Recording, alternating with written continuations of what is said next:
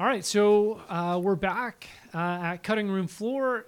This Sunday today we're gonna do something a little different. We're actually gonna talk about this next Sunday's sermon a little bit. So before we get there, I know that I'm not gonna talk a ton about Genesis 5 and the genealogy. So I thought we'd maybe spend a little time just camping out on genealogies, numbers.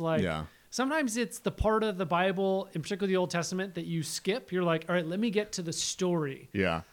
And I thought maybe it would be helpful today for you to just sort of help us see why we should care. Totally. About why should we not skip the genealogy? Like, why is that in there? Why did they put a whole chapter in 5 of like, this person's born, this person died. Yeah. This person born, Totally. Why read it? Yeah, totally. Well, there's a lot we could say about that, but I think just big picture, especially for the book of Genesis, the genealogies in particular are trying to do something on a literary level where they're tracing they're going to get to the family of Abraham, and then especially post Genesis 12, trace the family of Abraham further. But this all stems back to Adam and Eve and the promise that God makes to Adam and Eve in Genesis 3, that from the seed of the woman, there will come this, and you talked about this last week, that this snake crusher, which we would know to be the Messiah, which the Paul Christ. riffs on in Romans 16. Totally, yeah. And so the purpose of the genealogies then is to trace this family line, the seed of the woman, to get us to keep the story going forward, which we know will eventually get to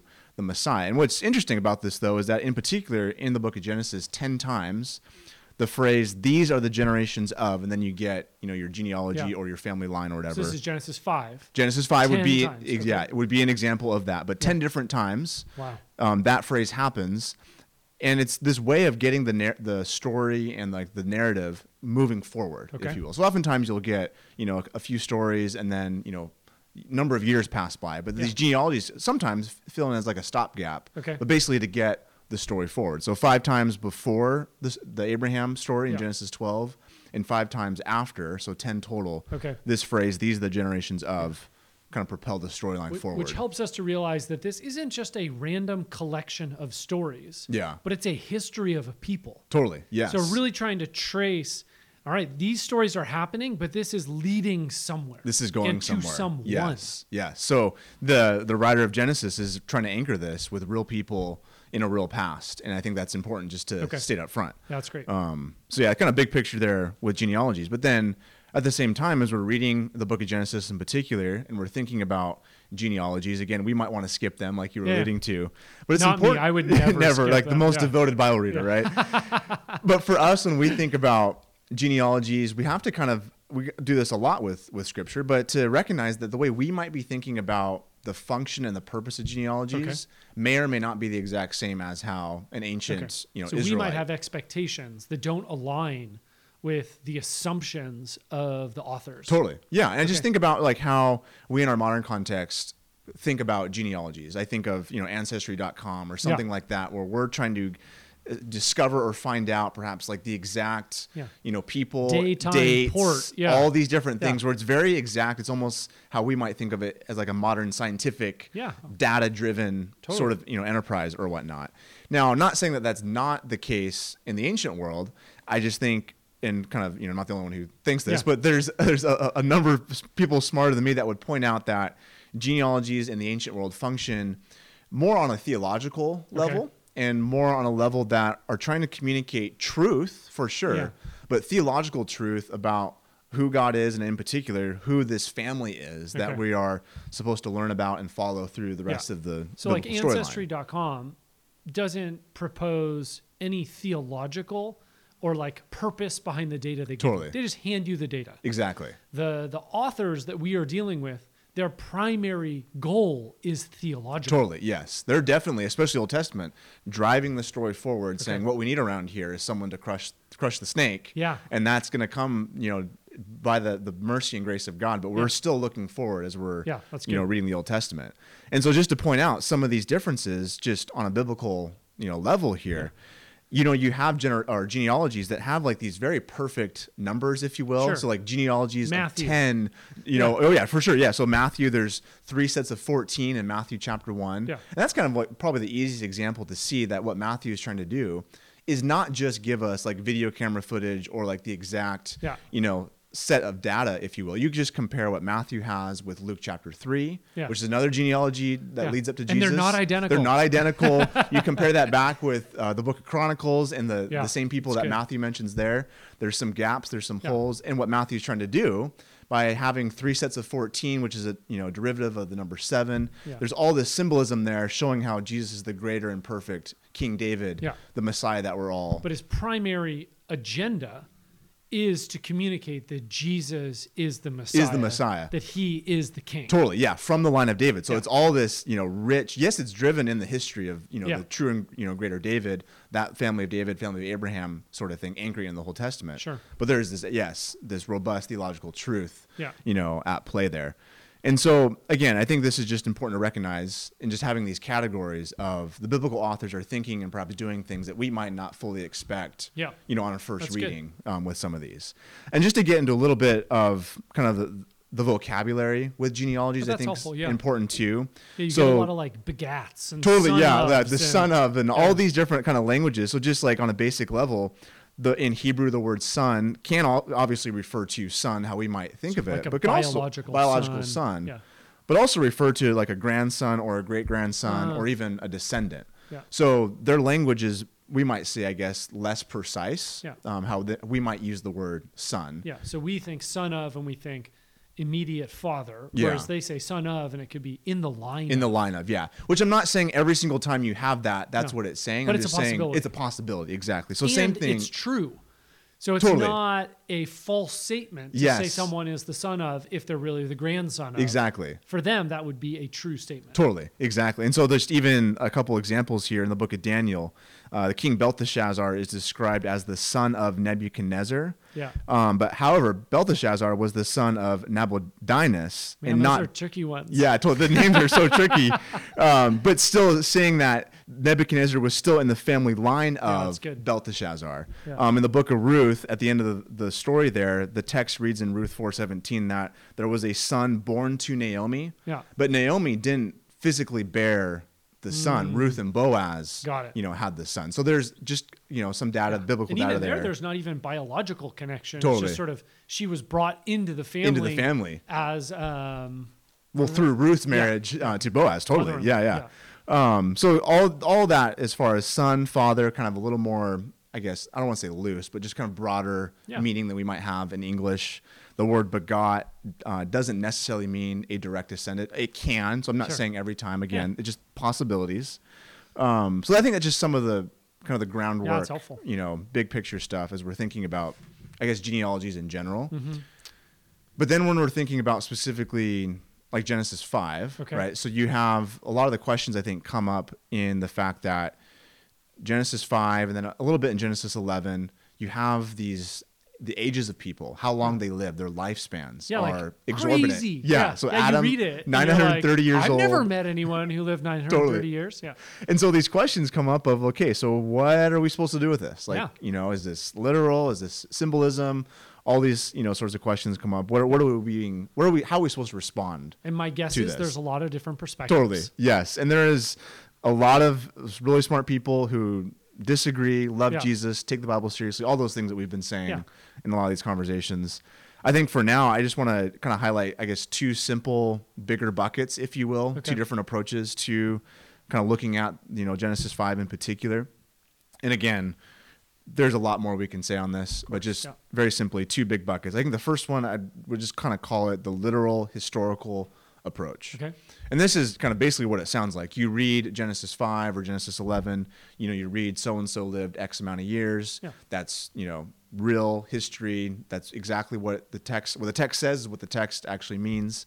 From this, you could add all the years up or add the lifespans up and basically come to an approximate conclusion about the age of the earth. So this is like a lot of the folks that believe in more of a young earth side, they would sort of just add it up and Adam's this age, this person's this age.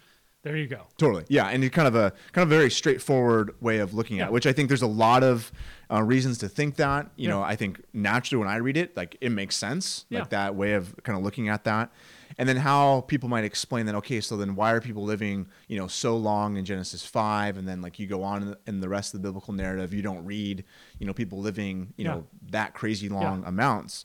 One of the things that people will point to is in between Genesis 5 and Genesis 11 in particular. And then as obviously the story goes forward, there's the story of the flood. Yeah, which is right in the middle. Right in the middle of all this. Yeah. And the kind of the thinking behind the flood, especially if one thinks of the flood being like this global sort of event, is that it radically would have shifted kind of just the cosmology and just the biology and the way that humans lived in the world. It just completely shifted basically the environment, of the world or of the earth, to the point where post-flood, the earth, physically speaking, is no longer the same place it was before the flood. And so environmental conditions, biological conditions kind of lend itself so that humans are no longer able to live as long as they would have before the flood. So that kind of explains then why, as the biblical narrative goes on, and you see this in Genesis 11, the lifespans start to radically decrease back to what we might consider, normal. Closer to normal. Closer to normal. Yes, totally.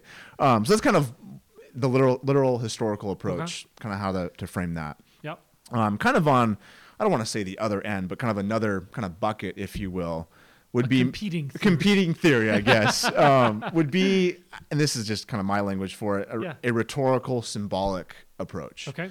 And so what this gets at is that, especially with Genesis 5, the literature that we're reading may not just be video camera footage of something that happened in the distant past. Okay. It could also be communicating important theological truths about, in this particular case, the family of God and the family that God has chosen to work through in the world. So give me an example there. Like, I'm having a hard time as you articulate, like, so what is a symbolic way to say that Adam is 930 years? Totally. So like maybe to think about it, this kind of big picture, and thinking about this kind of reading Genesis as an ancient text, and kind of a modern way to kind of help us with that is thinking about like trending conversations on social media, like a trending kind of hashtag Twitter conversation, but applying that to the ancient world. So like in the ancient world, there'd be all these competing ideas or trending conversations on a variety of different things, creation, who God is, who humans are, but there would be trending conversations on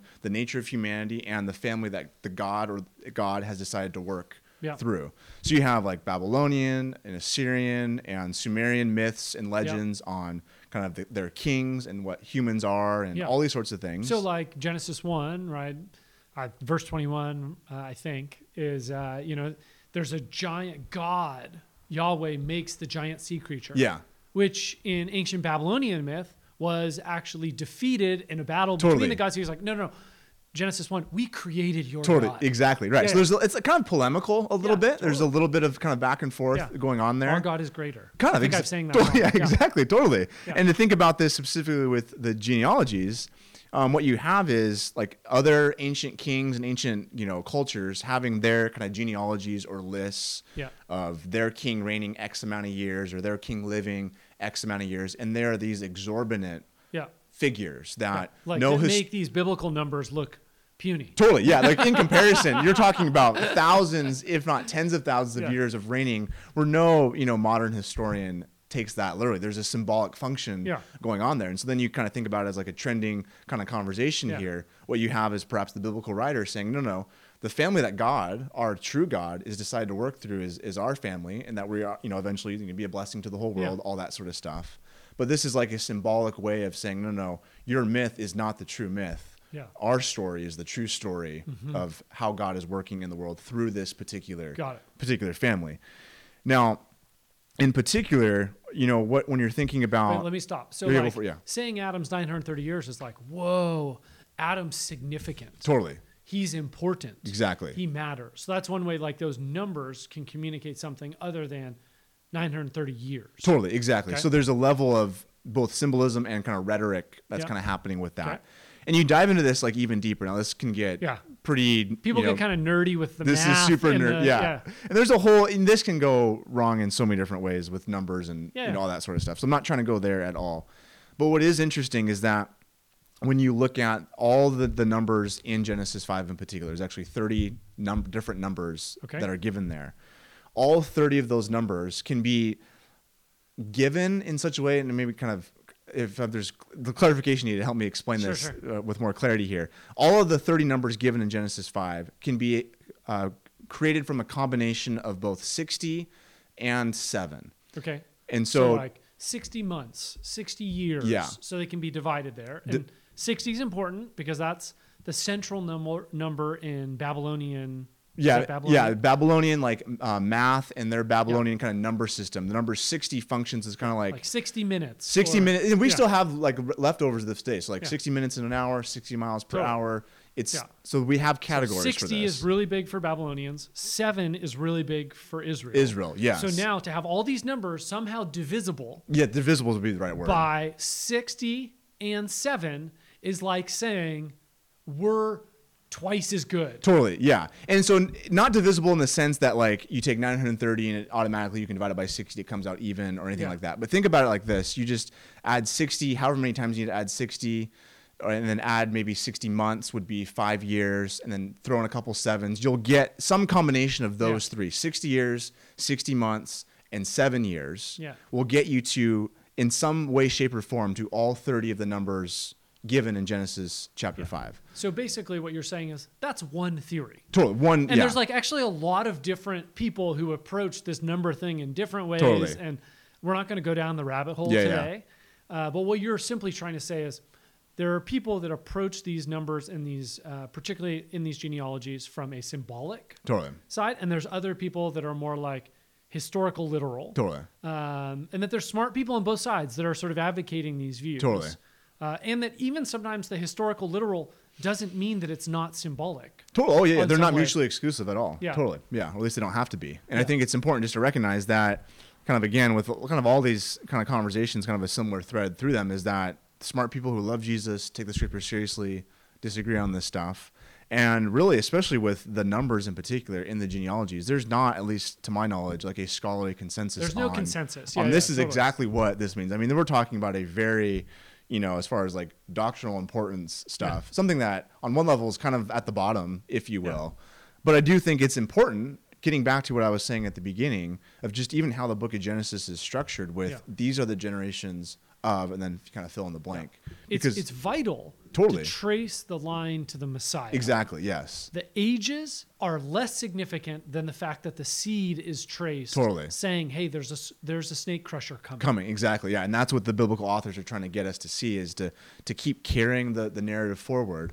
Because, I mean, this is a whole other podcast or whatever, but the whole Old Testament is designed, I would say originally, to get us to be looking forward. Like the writers themselves are saying, what we need around here is a snake crusher. And they're trying to tell that story of how that snake crusher, will come. That's good. Yeah, it's a lot. So this is the whole purpose of Cutting Room Floor, is to talk about the stuff that we're not going to necessarily get to on Sunday morning. And I think this fits. Yes, Thanks, man. That's awesome. Cool.